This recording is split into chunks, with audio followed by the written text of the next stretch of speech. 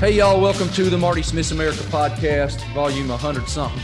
And it's starting to get cool out in North Carolina where I live, and I love it, man.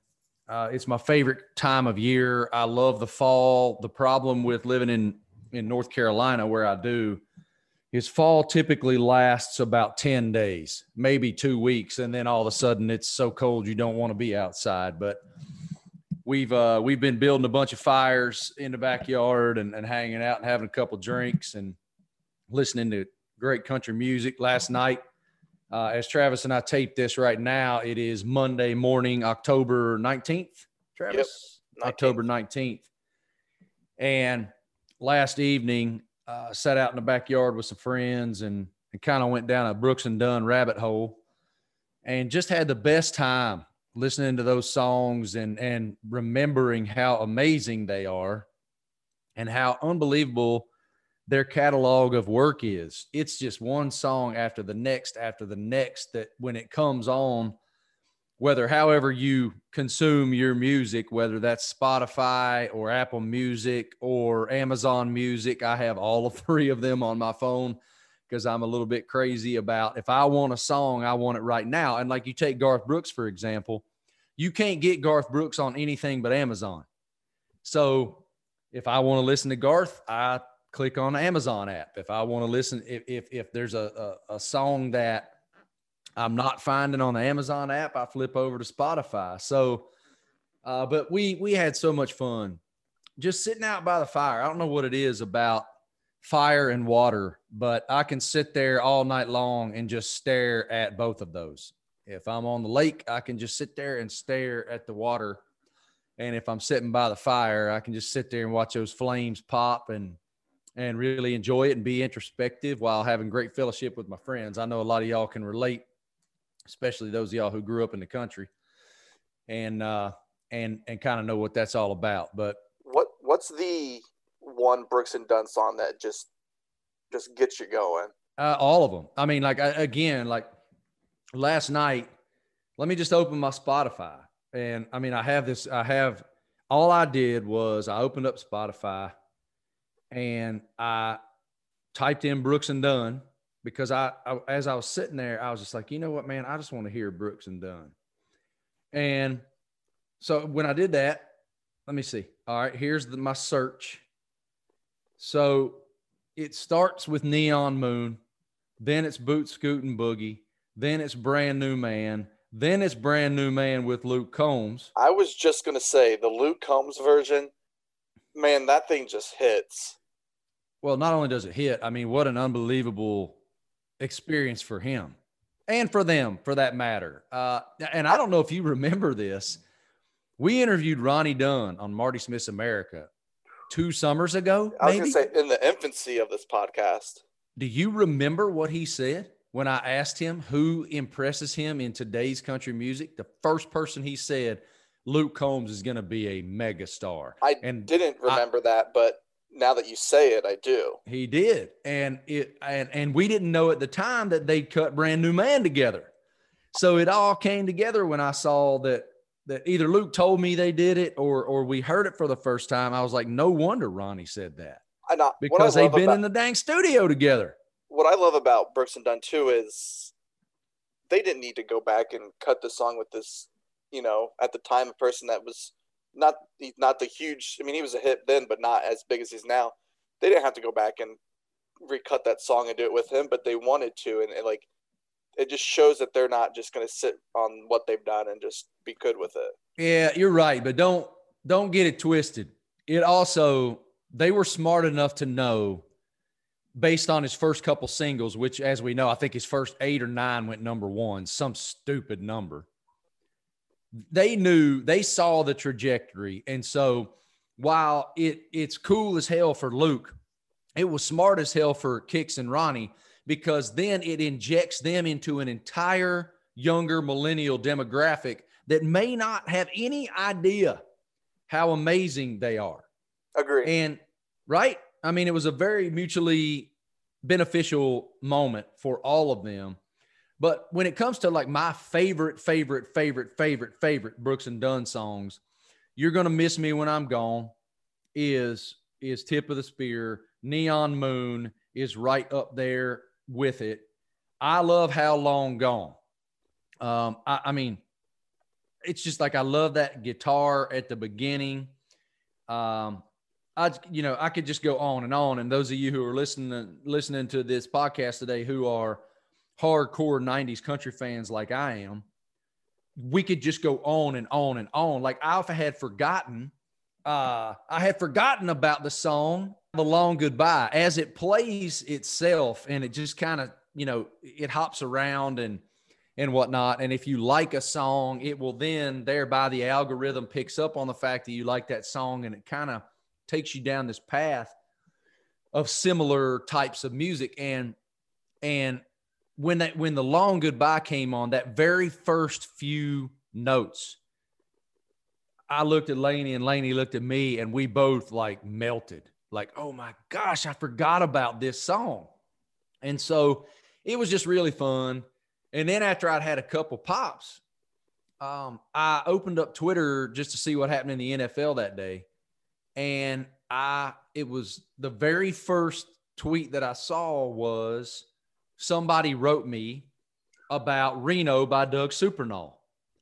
And the note was, Marty, I'm sitting here having a couple, and I believe that Reno by Doug Supernall is one of the most underappreciated or underrated songs in 90s country.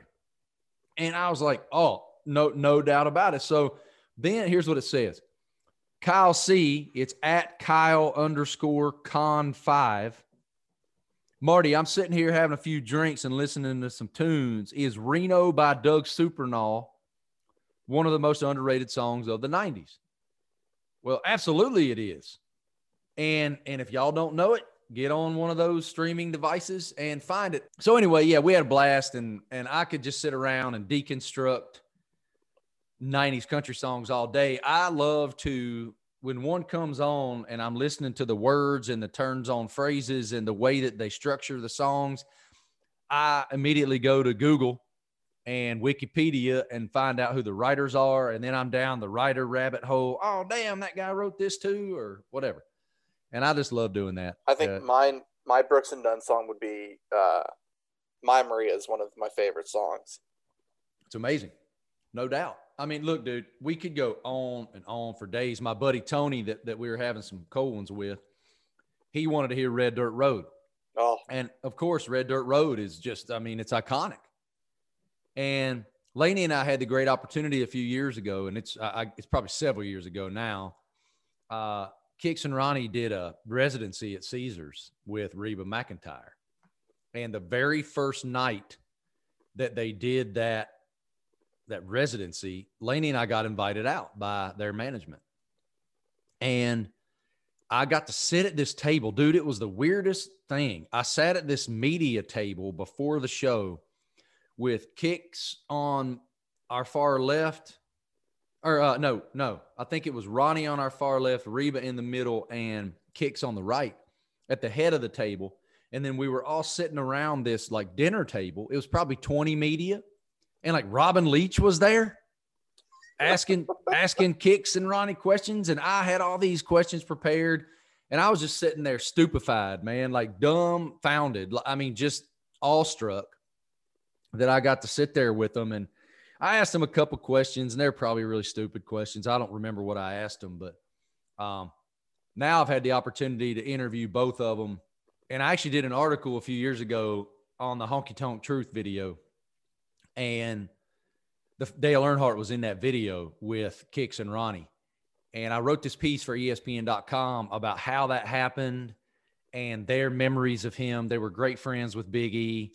And, of course, Kix and Big E really favored one another in their looks, in the way that they look. And so they played off of that in the video, and they told the backstory of being at Indianapolis at the Brickyard and how these girls were looking at Kix and going, that's him. And Kix is like, oh, yeah, feeling himself. And they thought he was Earnhardt. And so just awesome, man. I could go on and on about it. But we have an amazing show today for y'all. And we've done some great interviews, including with Ronnie Dunn and other various country music stars on Marty Smith's America. But this one today, Travis, I don't think it's a reach. I don't think it's a reach to say this is the most honest, direct, vulnerable interview we may have ever done on this platform. That's fair, right? That's fair. And I would say out of any of our interviews going into it, you probably had a good guess of where it was going to go, or you could at least hit on something. With what you saw on TV from this person, Steve Smith Sr., and what the interview was, is not the same. No, and I've known Smitty personally for a decade now, probably. Of course, he is going to be a Hall of Famer.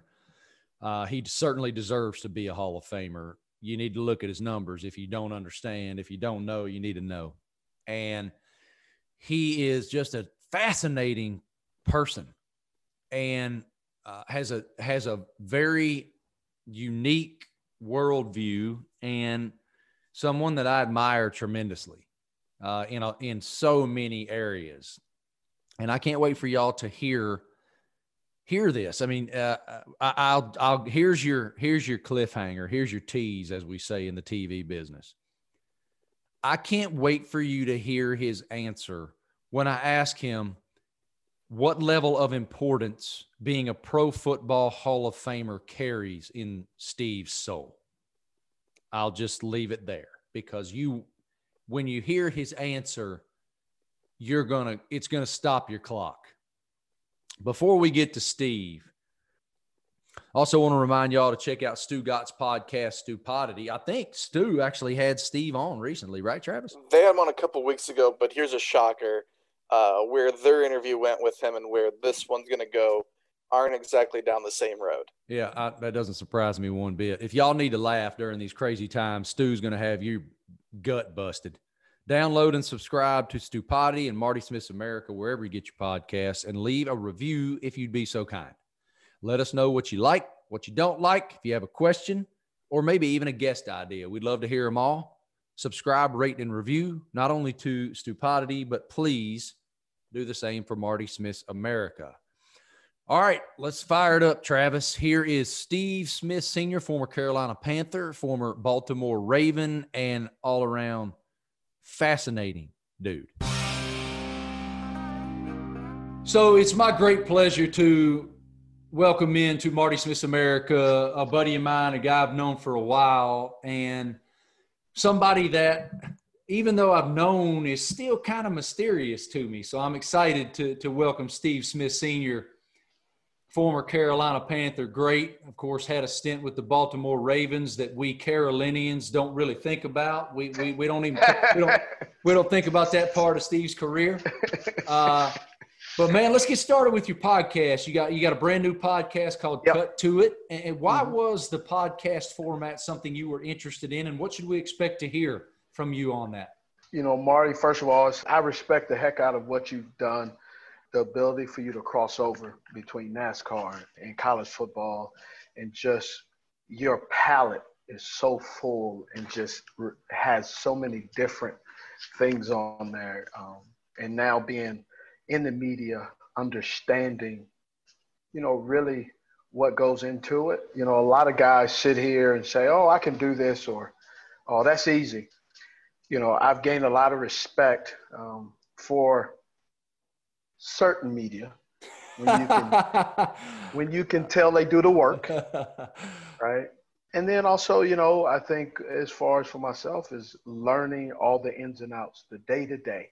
We do football games, and you do NASCAR, and I do interviews, and you do interviews as well. But a lot of people don't realize how much time is taken and put on a cutting room floor. Right? That's right. You may spend two hours with someone and get, if you're lucky, a 10-minute runtime. 10 minutes. 10 minutes is a movie on TV, bro. Absolutely. So, I just wanted to tell you that. So, you know, thank you. It means the world to me, brother. You know how much I respect you, and I'm so grateful to hear you say that. Thank you for your kindness. So, I mean, it's the truth, right? You know, facts don't have feelings, right? It's true or it's not. So, I mean, taking a long route around it is, to be honest, I hated podcasts, right? When I say hate, I'm talking about, I'm the type of guy, which probably wouldn't surprise you, is like, let's use grapes, for example, something simple. Do you like grapes? Nope. Have you ever tried them? Nope. That's me. Right. And so a buddy of mine, who is actually a co-host on the Cut to a Podcast, Gerard Littlejohn, he was like, "Yo, we should do you should do a podcast. We should do a podcast." And he was pushing me to do one, and I was like, "All right, I'll do one." But initially, I was like, "Nah, I think they're stupid." He was like, "Well, have you ever listened to one?" No. And so he's like, "Well, how do you know you wouldn't like to do it?" I said, "Well, for me, my grandfather, my grandmother, my mom, and my dad, they raised me as a community, and I've gravitated more towards my grandpa, which is old school. I know what I like, and I know what I don't like, right? And if I don't like it, I don't like it. And just to kind of show you how much I admire you, it's kind of like when you were talking about your grandmother, how she would work in the yard and how she would be, and she just knew how she wanted things. That's it, dude. Right. And so I can identify with that. And so I was raised by some, as they say, old heads, right? And you like what you like, and and there's nothing you can do to convince me. The 2.5 years later, I finally said, "All right, I'll do one, but I'll do it my way." And my way was, I had heard hot boxing with Mike Tyson.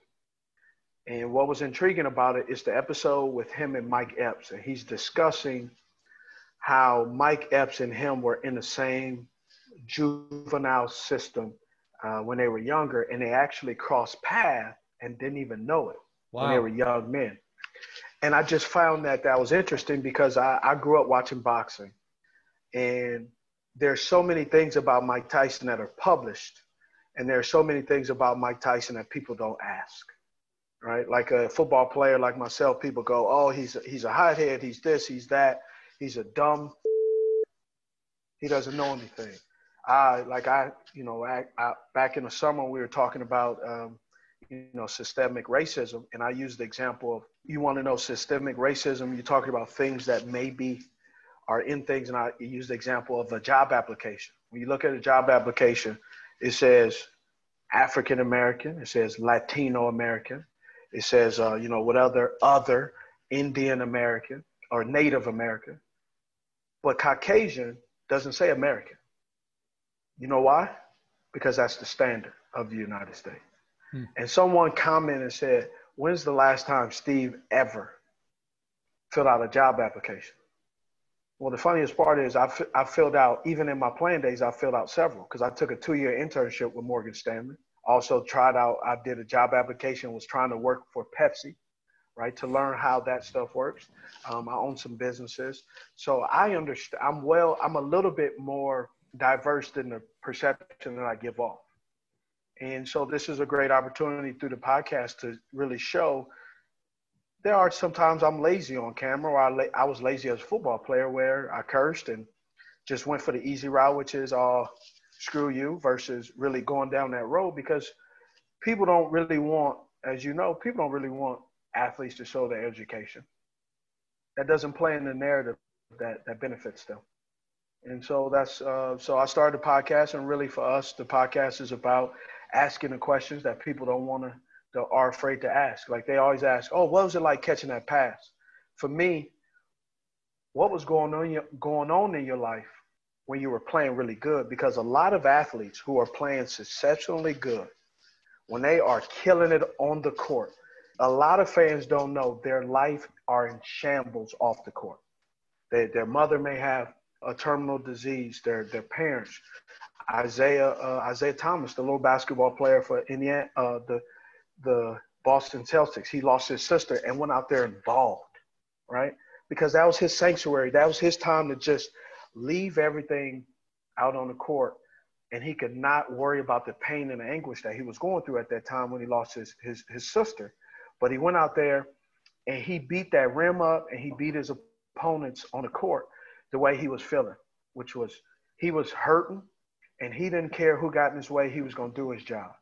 And I love to give the athletes those stories and opportunity to that platform to tell their story, because mainstream media doesn't care that when a guy catches a pass, his mother may be dying or his dad died hours before the game, to James White, how that young man, what he's going through and how emotionally distraught he is to lose his father, right? Not all black athletes, not all athletes' fathers are in jail, right? To kind of to disprove some of the myths that are out there about athletes. I love it, man. And that's one thing I've always loved about you is how inquisitive you are and how willing to learn you are and how open-minded you are about broadening your horizons that way. Let's go back to LA. Mm-hmm. You talking about people's stories. You grew up in LA, Mm-hmm. and I wonder how did that experience shape you? What was your experience growing up and how that shaped you? I mean, my experience, I grew up I was born in '79, so I grew up in the '80s and '90s. I experienced the riots. My folks experienced the Watt riots. I experienced the Reginald Denny, Rodney King riots. I experienced that, which is, I was in the 7th grade.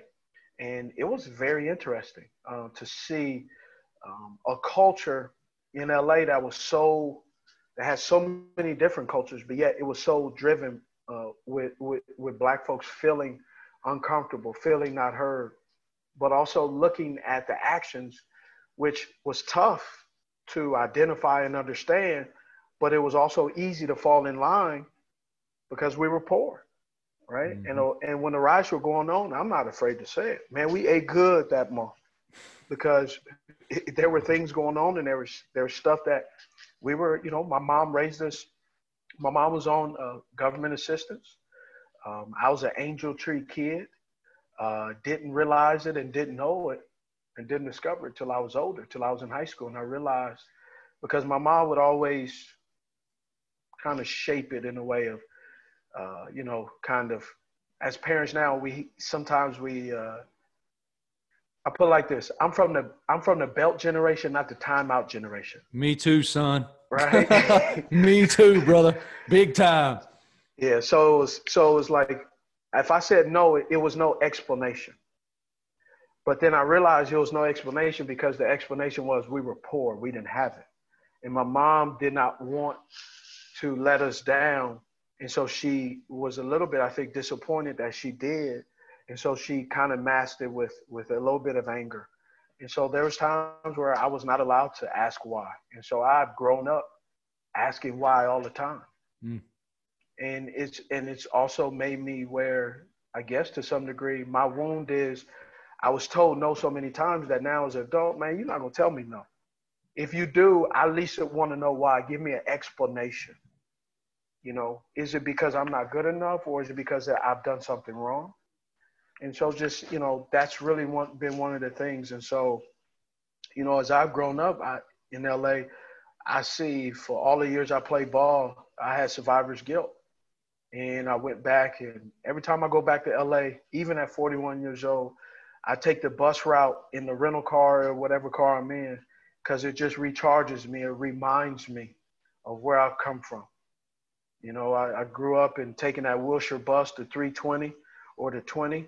The 320 means that it's express, so it doesn't stop at every stop, but it only stopped at major stoplights, major highways. So I go that route on Wilshire, and just reminds me of the bus routes that I would take, or the Pico bus, which would go through Beverly Hills. And I used to imagine and wonder what it was like for those people in those homes. What was it like to live in a house? What is it like to have a fence, a dog? Until this day, until probably about last year, man, I've always wanted a dog. I always wanted that fence with the dog in it. And now I have a dog. She's an excellent dog. She's a Belgian Malinois. And man, I love that dog to death. And it's just one of those little things that football would never tell you, man. This dude grew up, I can buy anything I want, but yet, man, all I want is, just a little dog.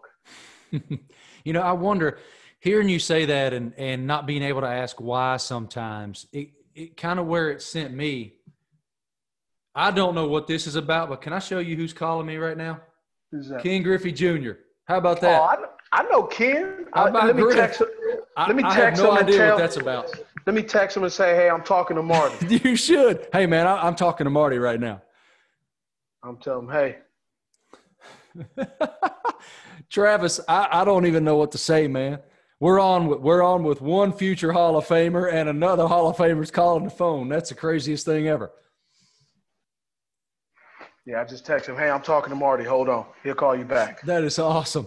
So, as you're discussing with me there about, not being able to always ask why, you know what it made me think, man? What?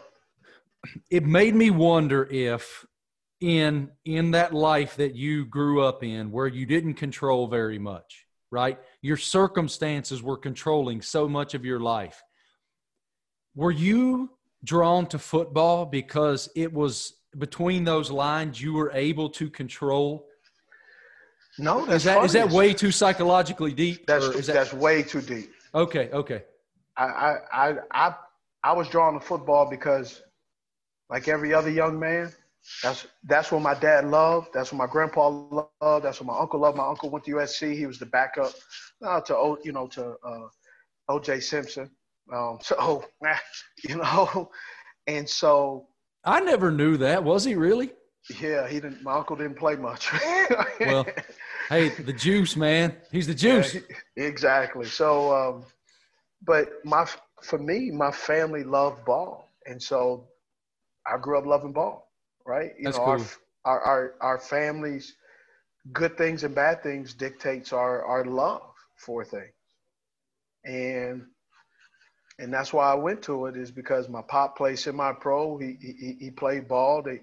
Playing on the weekends. I used to watch him, and so, like any other kid, what I want to do, I want to be like my dad. Sure. And so that's why I played ball. But then as I started playing, I started experiencing "oh, you're too short," or just the typical stuff that, let's be honest, man, there's some coaches out there that are coaching young men who can muck it up, right? Who just don't know what they're doing, who discourage, who plants things in young men unintentionally that they don't realize is damaging, or stun a kid's growth for whatever reason, because that coach just doesn't know better. So for me, I just played ball because I loved it, and I started getting pretty good at it, and then I started falling in love with it until the point of where it was my first love to, like, I want to play in the NFL. Why not? And why Santa Monica College? And I think it's fascinating that you and Ocho Cinco were on the field at the same time. That must have been, man, you ain't afraid to talk, bro. And neither is he. It must have been a constant. Y'all, it must have been like the 4th of July out there on that field with you two. No, it wasn't really. I don't talk as much as people think on the football field. And at times, I wouldn't even sometimes be talking to my opponent. I would be talking out loud to myself about the opponent who I'm going against. So sometimes a buddy of mine who I ended up playing with in Baltimore, he played with Arizona, said how I hurt one of his guys' feelings is I caught a pass, stiff-armed him, and I got up to spin the ball, and I said, I don't know why they think he can cover me today. And I was not talking to him. Now, he heard the conversation I was having with myself. Now, my mom always told me, it's fine talking to yourself, but it's when you get answered back is the problem. Right? And so I would be talking to them. And the reason why is, if I go back to that on the bus, I was riding on the bus, an hour and a half, 2-hour bus ride in LA. Do you know how many times daydreaming or sleeping of, will this be the way my life is where I'm always on the bus? I have nothing else going on. So a lot of internal dialogue that I had that I didn't even know I was training myself to be able to self-motivate. And so it just became part of something that was a habit. And I took it on, and I never have. There's times I don't carry myself as the athlete that people believe I am. I carry myself as this guy who always has to prove himself, not because they don't give me credit. It's just because I'm a pessimistic Paul. I grew up in the hood. When you don't have anything, you don't get comfortable with anything. Back to the interview in just a second, but first, now back to our interview with Steve Smith. What was the culture shock or the culture difference is probably the fairest way to say it, when you go from LA to Salt Lake City? And now you're in Salt Lake City, you're playing big time college football, and it's a very different environment, I imagine. It was only different in this regard. It was 4 to 5. Now it's up to 11% African American, right? A lot of the people that were of other cultures had some ties to the University of Utah, but now it's a little bit diverse. By the airport is a little more Hispanic. So just like any other city, just like here in Charlotte, it has its areas. Mm-hmm. But it was a culture shock in meaning that there weren't as many cultures as California. Because I can live back home, I can have, like I grew up where Hispanic family to the right of my grandmother's spot, a black lady who had lived there 50 years, right? There, my grandparents owned that house from the late 60s till they sold it in 2005. Wow. Right? So the area I grew up in, it was all kind of folk. You know, Ethiopian, Hispanic, Salvador, Ecuador. It was Puerto Rican. It was a mixture. So I grew up with a whole bunch of other folk. And so I already knew there's a lot of things that, customs that you didn't do, that you didn't disrespect. And so when I went to Utah, it was a culture shock. But you know what, though? The culture shock was when I moved to North Carolina. Why? Because it was a different religion, but the same preset disposition. Explain. In Utah, they're Mormon. In Charlotte, at the time I moved, they were Baptist. And in Utah, are you Mormon? No. In Charlotte, are you Baptist? No. Yeah. In Utah, you weren't Mormon, so they just didn't fool with you. Here, they talk about you behind your back. Oh, bless you. You know I ain't lying. No, I know. When you do get drafted here, Mm-hmm. What were your dreams or expectations for yourself when they called your name in the third round? I didn't even know where North Carolina was. I didn't get on the airplane the second time I was on the airplane is when I went to Utah, and then when we played games. The first time we played an away game, I threw up when we got off the plane. I'd never been on the airplane that long. Wow. So it was very different. It was, we took the Greyhound to Vegas, right? That's what we did. That's how I don't want to say how poor we were, but that was the standard. So I just wanted to get an opportunity to go to college, play ball, and go to the league. And what I experienced was a whole bunch of strangers building inside of me and loving on me that I owe a debt of gratitude. Huh. Interesting. Explain that further. So when you got into the Carolina organization. No, I'm talking about Utah. Like you're talking about Utah. Okay. Going to Utah, then going to Carolina, which is I had already been been exposed to so many strangers that gave me so much love that were building into me. When I came here as a profession, I was just like, man, I'm just gonna make it. And the first time you touched the football in the league, you house it.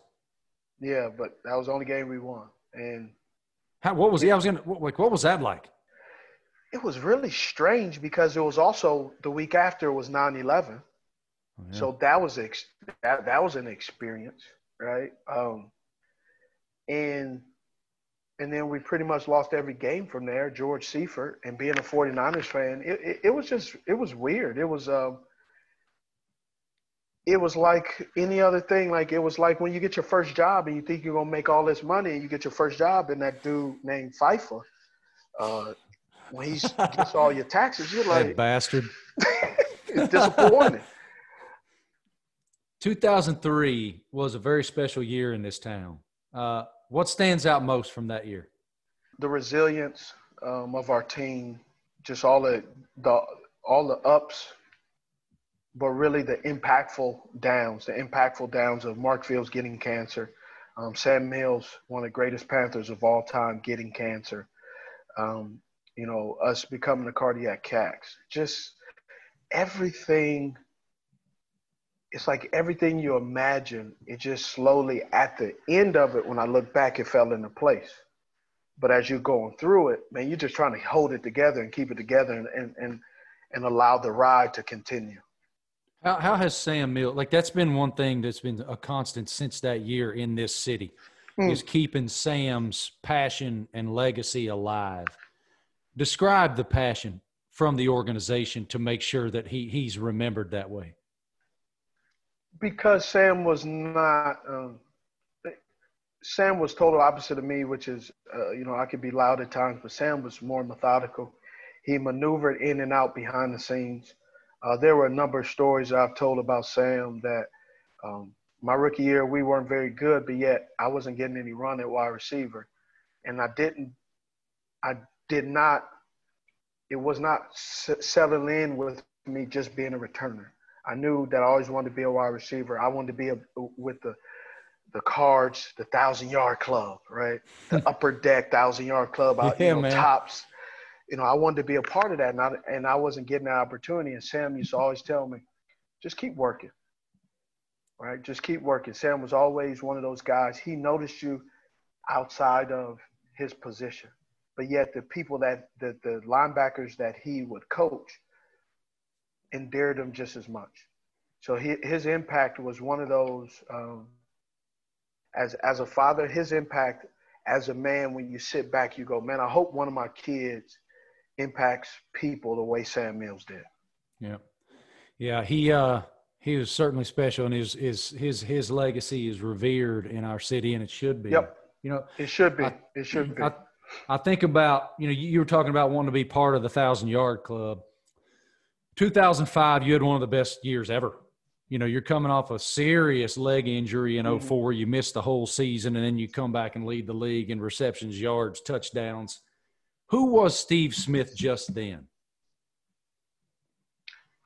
It was a guy that I don't want to say I figured it out, but it started to come together because I was doing some things that allowed me to have a plan, where it started to begin of where it started to understand how to be a professional, and being a professional mean behind closed doors, where I hired a sports psychologist to understand how to have long-term, short-term goals, daily goals, lifetime goals, having a purpose.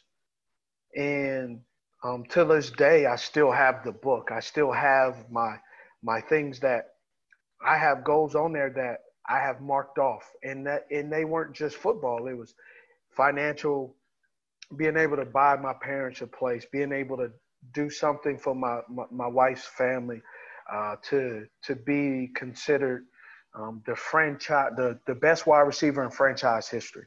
That was February 12th, 2003. And every year for about 5 years, I would have those goals. And I had daily goals. I had weekly goals, short-term, long-term, lifetime. And just being able to do that, and where I learned and I started creating to-do lists outside of football. What is my to-do list in the off season? What's my goals? I played with a heart rate monitor. I trained in off season with a heart rate monitor. Understanding that, had a trainer. I had the same trainer for 8 years of my career.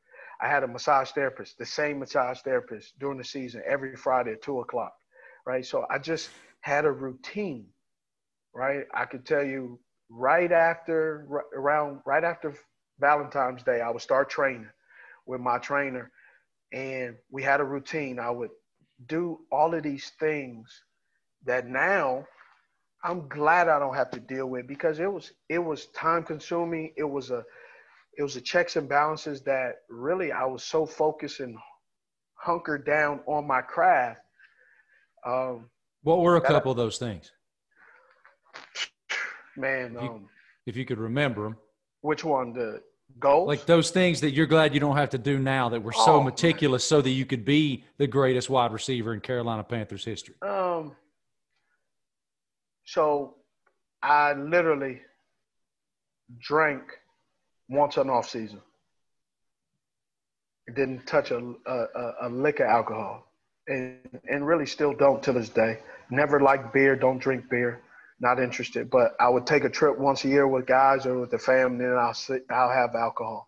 My kids till this day have only seen me order a drink twice. I have a 22, 19, 15, and 6-year-old, and they were like, they have never seen me consume alcohol. We were out on the family vacation now that I'm retired, and they were like, Dad ordered a drink? Right? And just things like that, like they never have seen it. Mm-hmm. And I didn't take supplements till later in my career because I didn't want it, to take the wrong thing and people be like, oh, I knew that little midget was cheating. I knew he could, just all of those things like that. What about the sport? What about the sports psychology aspect? Who kind of pushed you that way? My agent is really good friends that used to be with a college golf coach.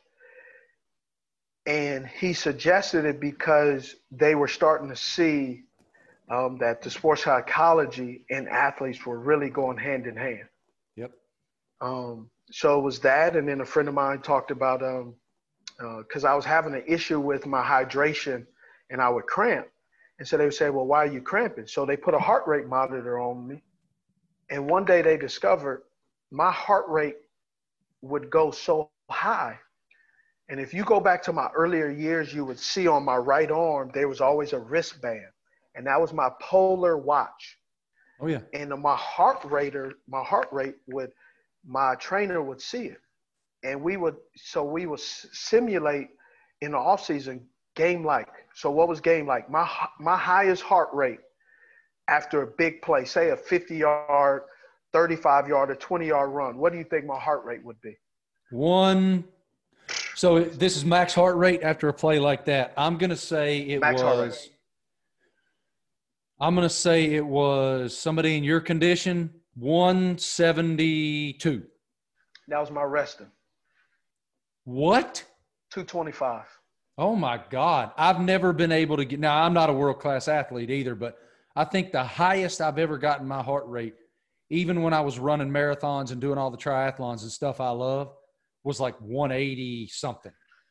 225. How in the hell did you not die? Seriously. That's why we started monitoring it, because they couldn't figure out why I was cramping, what was going on. I would burn 4,300 calories, which would mean I lost about 5 to 7 pounds in a game. That's insane, dude. And to be able to monitor that. So when I trained in off season, we would simulate going into training camp. He would not allow my heart rate to get over 160, because if it got over 160, that means I would peak too early, which meant when I'm in training camp, I'm in regular season shape. And then when I get to regular season, I'm in playoff shape. When we get to playoffs, I'm burnt out. Right. And so just that's scientific. So they were like, all right, we got this. We got the mental aspect. We got this. And it just became, a business. Oh, yeah. Playing football is a full-time job. You were a business. Yep. Yes. And so doing that. And one of the things my trainer would do, and I hated him for it, and I would say it was BS. Bro, he had me train on a treadmill, and he had cut off the power cord, and I would make it go by me, physically making it go. It wasn't on. Now it was my treadmill that was on. That's Steve's treadmill. That's how he would train me, and he was like, all right, treadmill time. I'm running on a treadmill. And it cannot even be plugged up. Yeah, it's ridiculous and very difficult, just for the record. Yeah.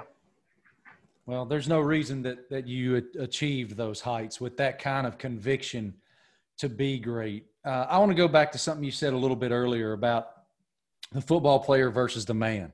Mm-hmm. Kind of describe that juxtaposition between the ferocity with which you played the game and demanded excellence of yourself versus the day-to-day guy that is Steve Smith. The day-to-day guy is very closed off to people. Because of the way I was raised and experienced some of the things, the traumas that I experienced. My mom is a survivor of domestic violence. What I witnessed, what I saw, how I kept that in, and how that to this day makes me not trust a lot of people. I mean, the fact that I'm on your podcast and we've had each other's numbers for years, and yet I barely reach out is because it's not that I feel like I'm better, man. I battle with understanding. Like, I like solitude, but I have conditioned myself over years that isolation is better. And to be honest, it isn't. It's been actually something for me. It's been detrimental because that's when I get in my own head, I overthink things. So as I've gotten older, I start to realize that I do need a community of people. And I've had to seek counseling on it, not because I'm crazy, but just identifying you cannot make this journey of life on your own, to the point of where even at family gatherings, my wife would be like, babe, it's Thanksgiving, where are you at? And I would quietly creep into the other room. Sure. Yep. Right. And my wife's like, what's going on? What do we do? And I just would have that in me where it was nothing anyone did. I was just, bro, at the end of it, man, I was just in the head, right? I didn't realize it, didn't know what habits I had in myself that I need to address and kind of walk through. And so now it's like, there are times where I'm like, and I'm like, no, it's not that I'm tired of people. I just kind of, I still got to just continue to keep working on myself to say, hey, relax. Everybody's not out to get you. Yeah, Right? and that's such a difficult thing when it's ingrained in you that deeply. I kind of experienced that a little bit with my own dad.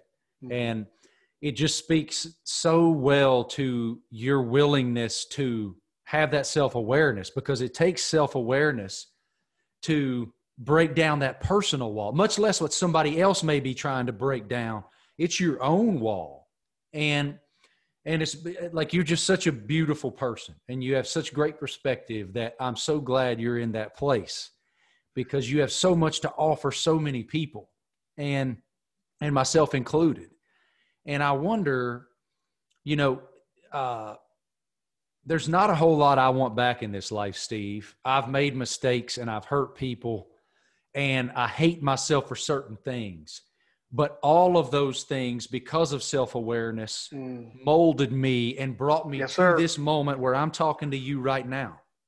And I have all of the blessings in my life because I was willing to look in the mirror and go, man, that was stupid. And then go seek out the people that I hurt or the mistake I made and say, I am genuinely sorry. And I'm going to work so hard to regain your trust. Do you want anything back? Because you are in this beautiful place with a beautiful family and a beautiful life. What do you want back? What's funny is I've thought about that. And if I got some things back, I'm just not sure what it would alter. Or how maybe would it have altered your path? Because if you get things back, sometimes you're enabled. Or you didn't have to take your damn medicine. Yeah, or you really miss out on the gift. That's right. That at the time you're going through it was a curse. That's it. It's amazing, isn't it? I mean, it is. And that's all very self-aware. Going back to therapy or people who are able to open up our minds that way. That's a beautiful thing. I got a couple more things, brother, and I'll leave you be. I've kept you way too damn long. But I'm so intrigued, as you know, you and I've had private conversations about your relationship with Cam. And you said the other day on Cut to It that at times you admittedly were a little bit of a dick to Cam. That's quite an admission for you. And it wasn't particularly him. It was in general?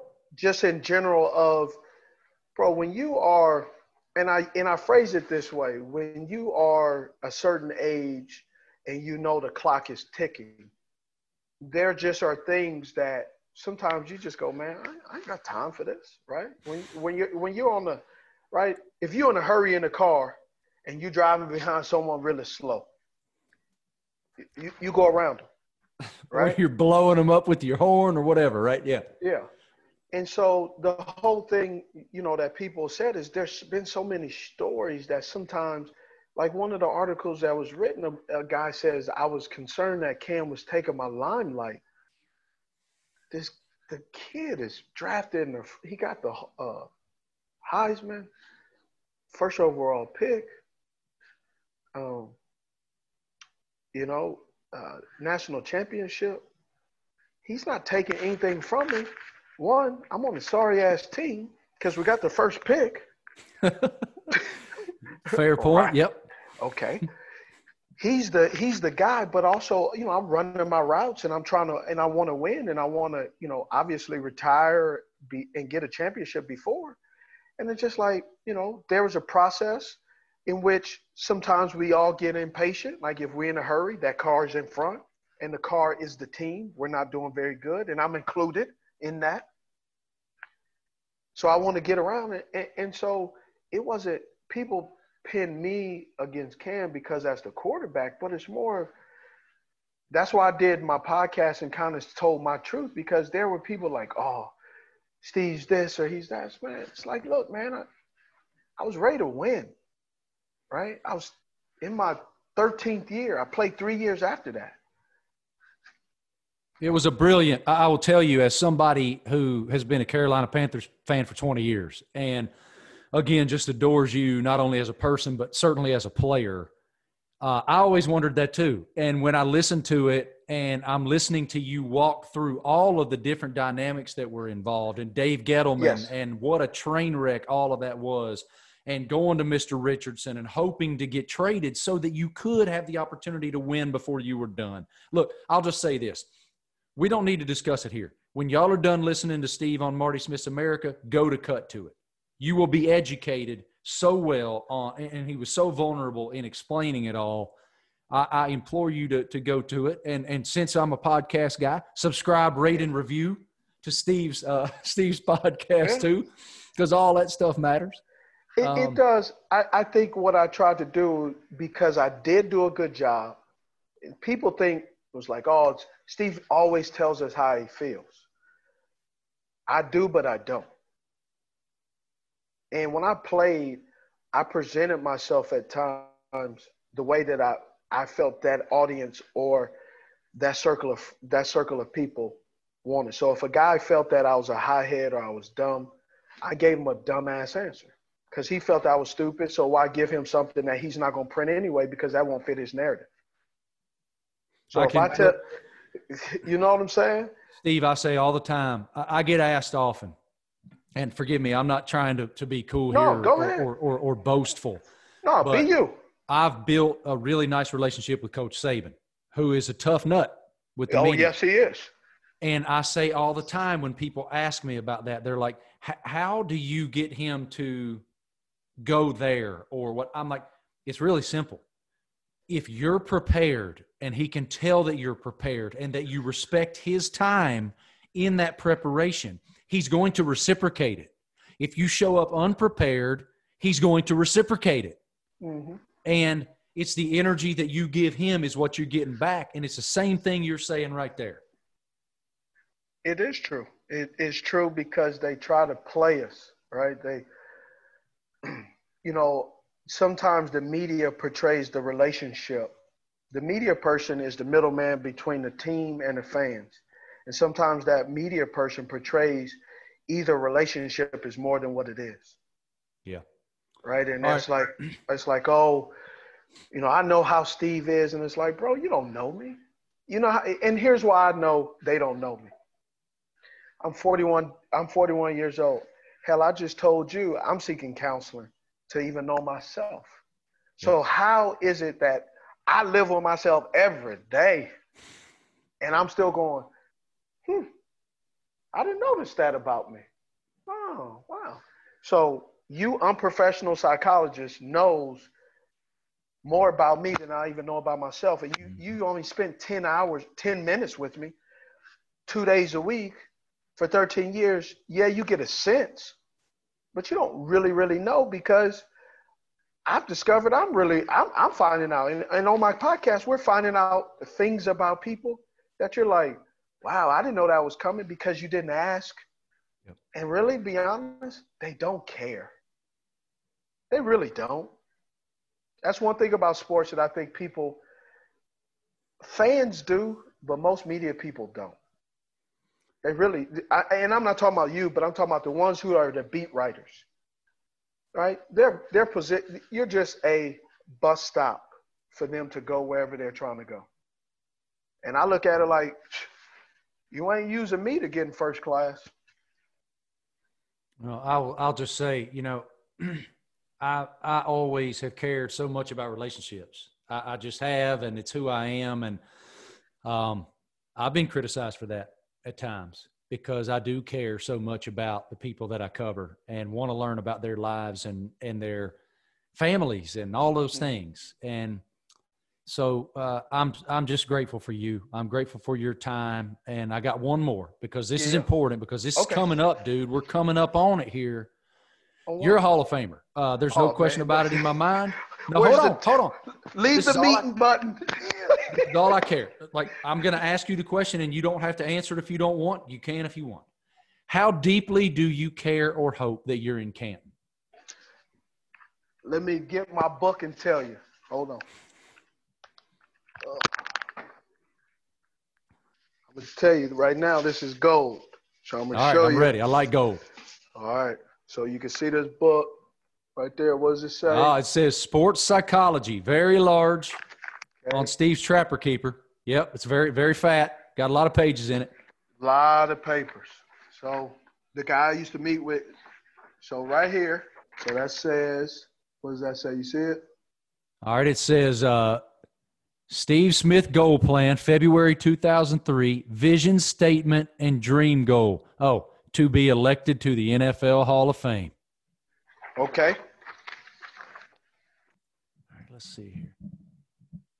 Vision statement: to be elected to the NFL Hall of Fame, continue to be a loving husband and father, become a role model for achieving success in the right way by keeping my priorities in order, use my foundation to create positive focus and morals in the children and families we serve. September 2004. And it's like that, bro, till October 2007. Yep. That's what I'm saying. Like, people look at athletes or look at me and say we're a dumb job.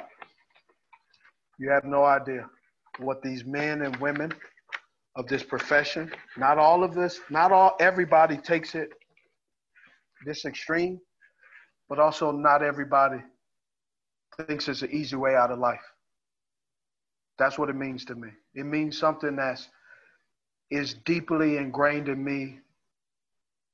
Like being in the Hall of Fame is as important to me as walking my only daughter down the aisle one day when she gets married, and when the preacher says, "Who gives this lady away?"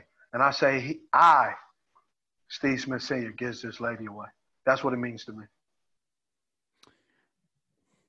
You're an amazing dude, man.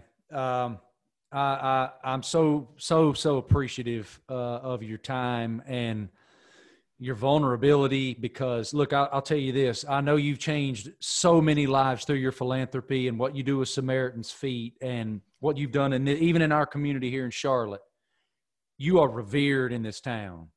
And I'm grateful to call you a friend.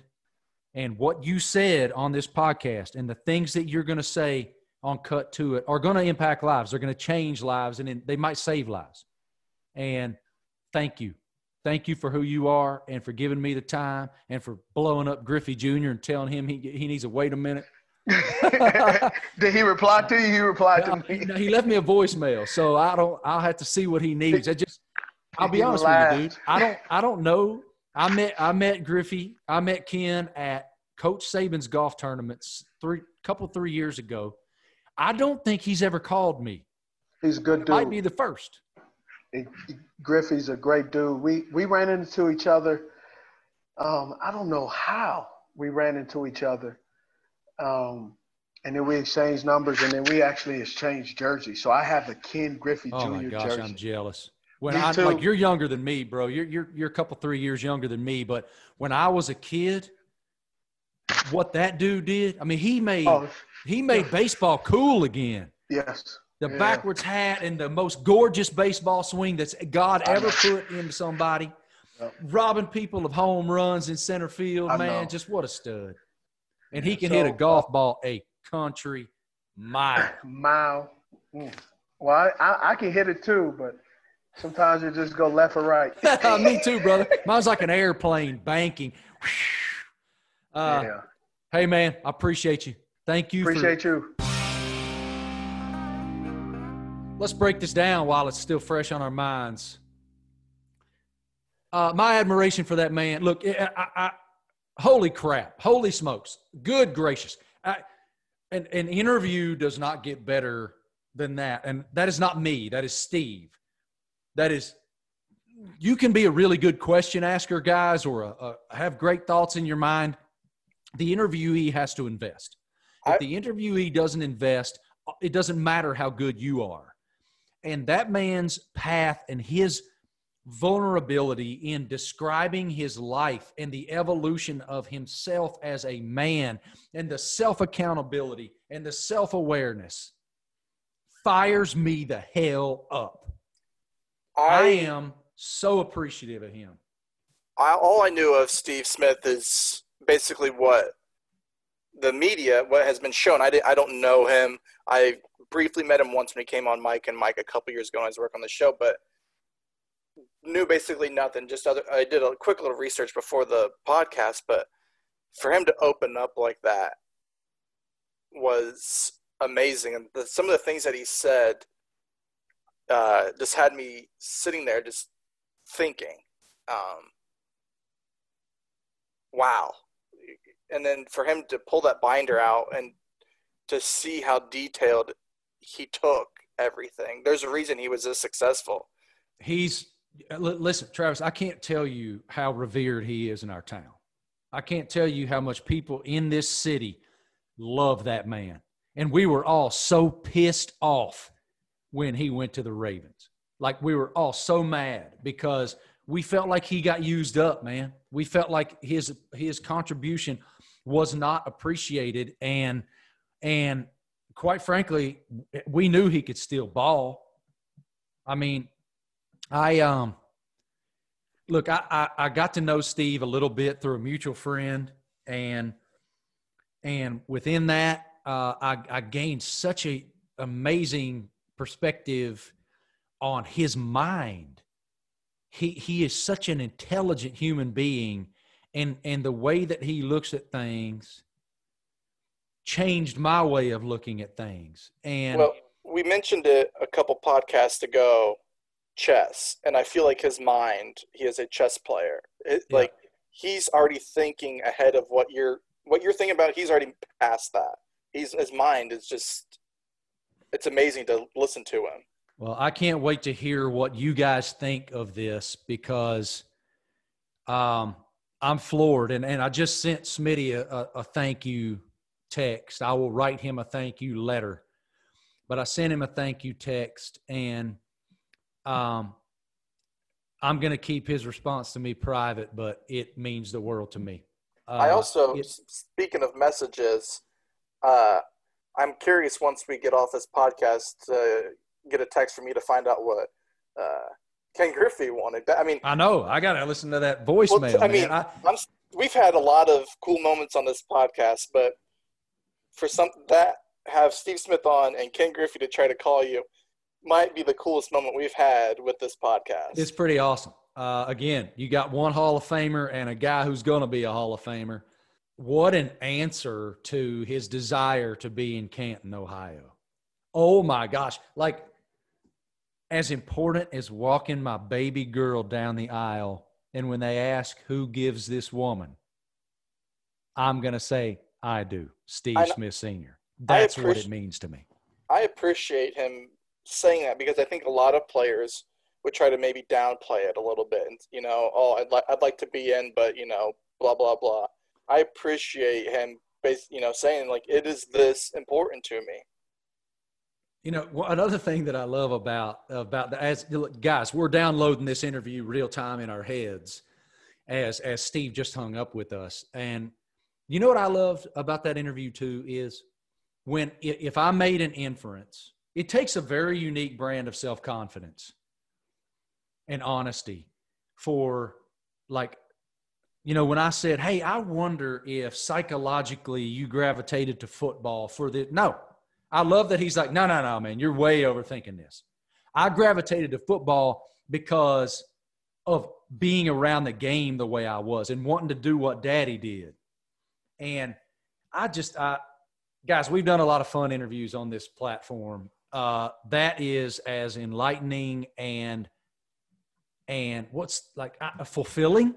That's as fulfilled as I've ever felt doing an interview in this podcast format. This interview, I'm going to just go ahead and say, filled up everybody's tank if they listened to it and truly listened to it and took it in. Especially because what I said earlier, what people think they know about Steve is not what was just now on the podcast. And that includes you, right? Yeah. I mean, when you think Steve Smith, you think ice up when he's, walking off the field talking trash. This hard guy coming across the middle, going to blow your top off, strictly business. And, you obviously know that athletes are different when they're on the field, but to get it the way that we just got it with Steve, Yeah, I was sitting there just like multiple times I just said to myself, wow. Me too.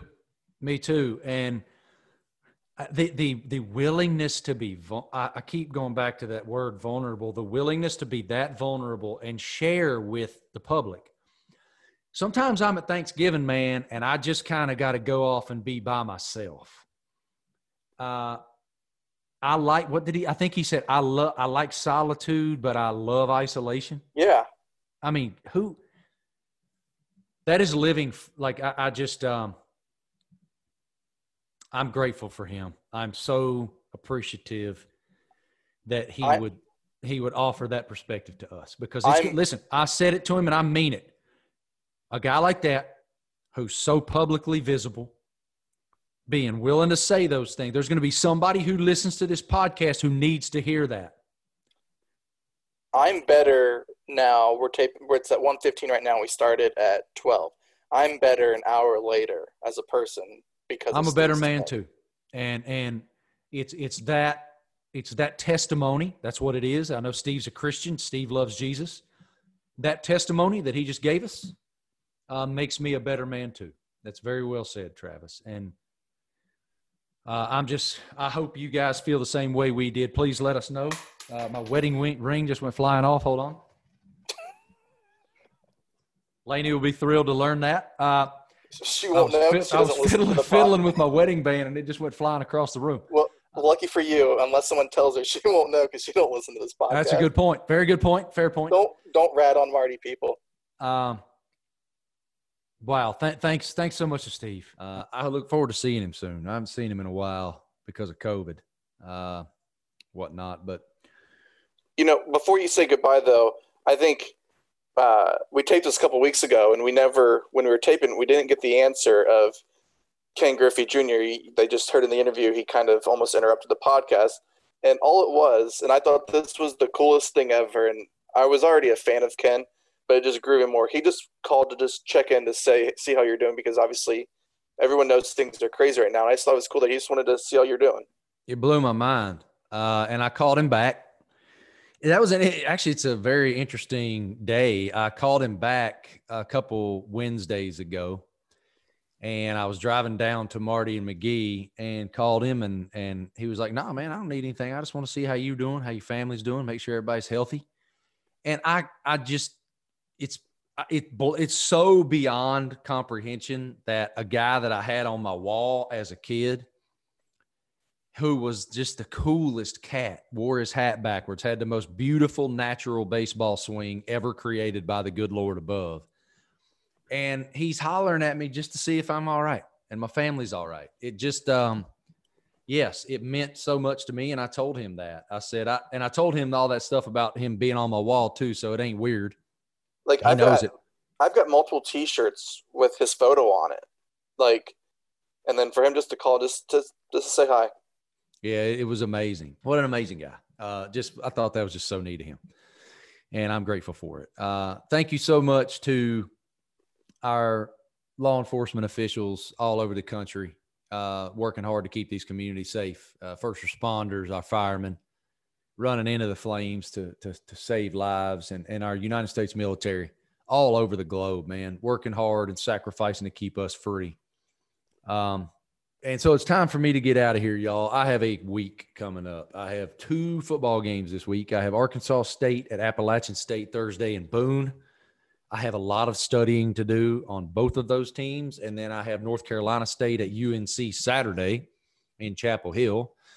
I was supposed to have had North Carolina a couple weeks ago when Virginia Tech visited Chapel Hill. Ultimately didn't do that game, so I have at least a little bit of an idea what Carolina has. I got to do some studying on Coach Doran's team, NC State. But long story short, I have a lot of studying to do this week. And real quick about last Saturday, y'all, I saw Clemson for the first time in person. Holy smokes, man. Buzzsaw. Trevor Lawrence throws for 404. Probably could have thrown for 1,000 yards if he would have stayed in the whole game.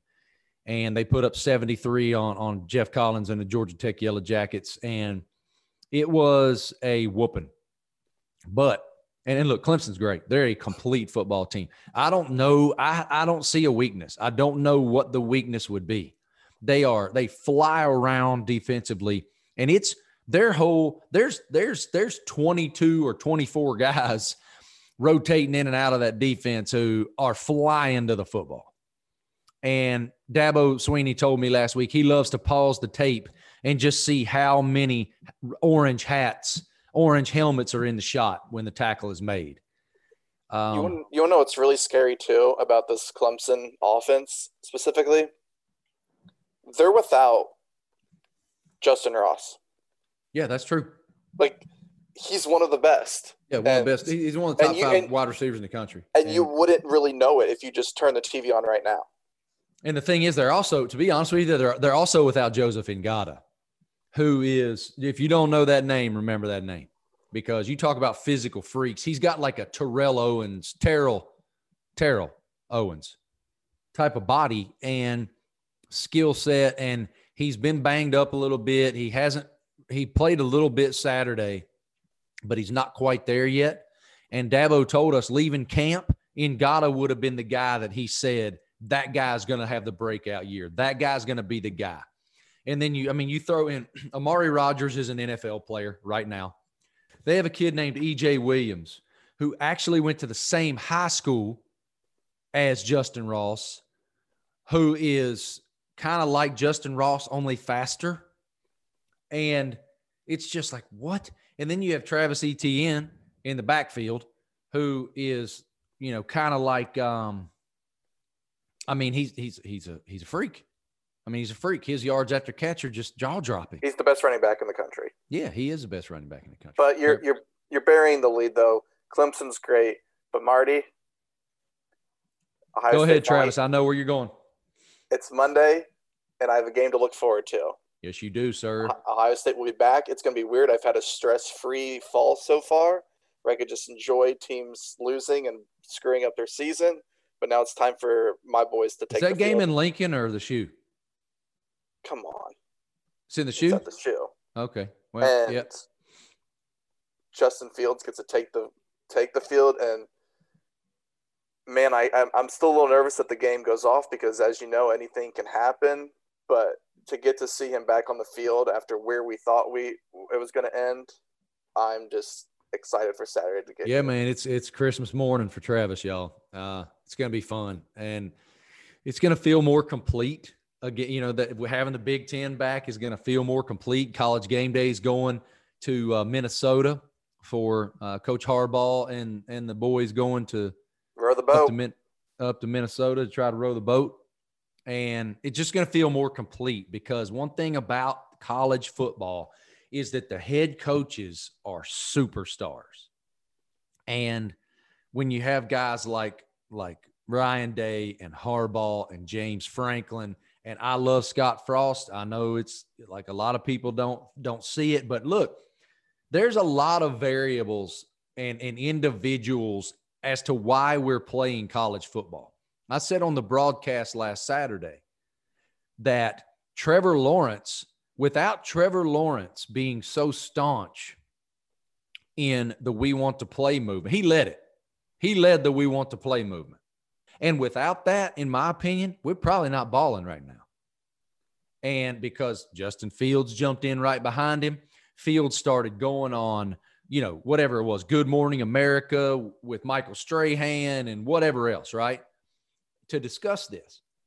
And so there's a lot of variables involved, but Scott Frost, in my opinion, and the conviction that he had in his press conference were also a variable.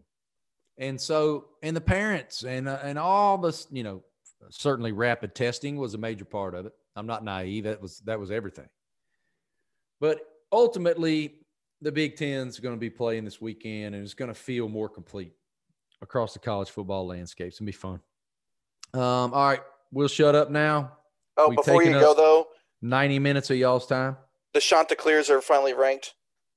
As they should be. That's a huge win they had the other night, man. Had to get that shot up, but we got to go because we've taken way too much time. Also, one other note on that.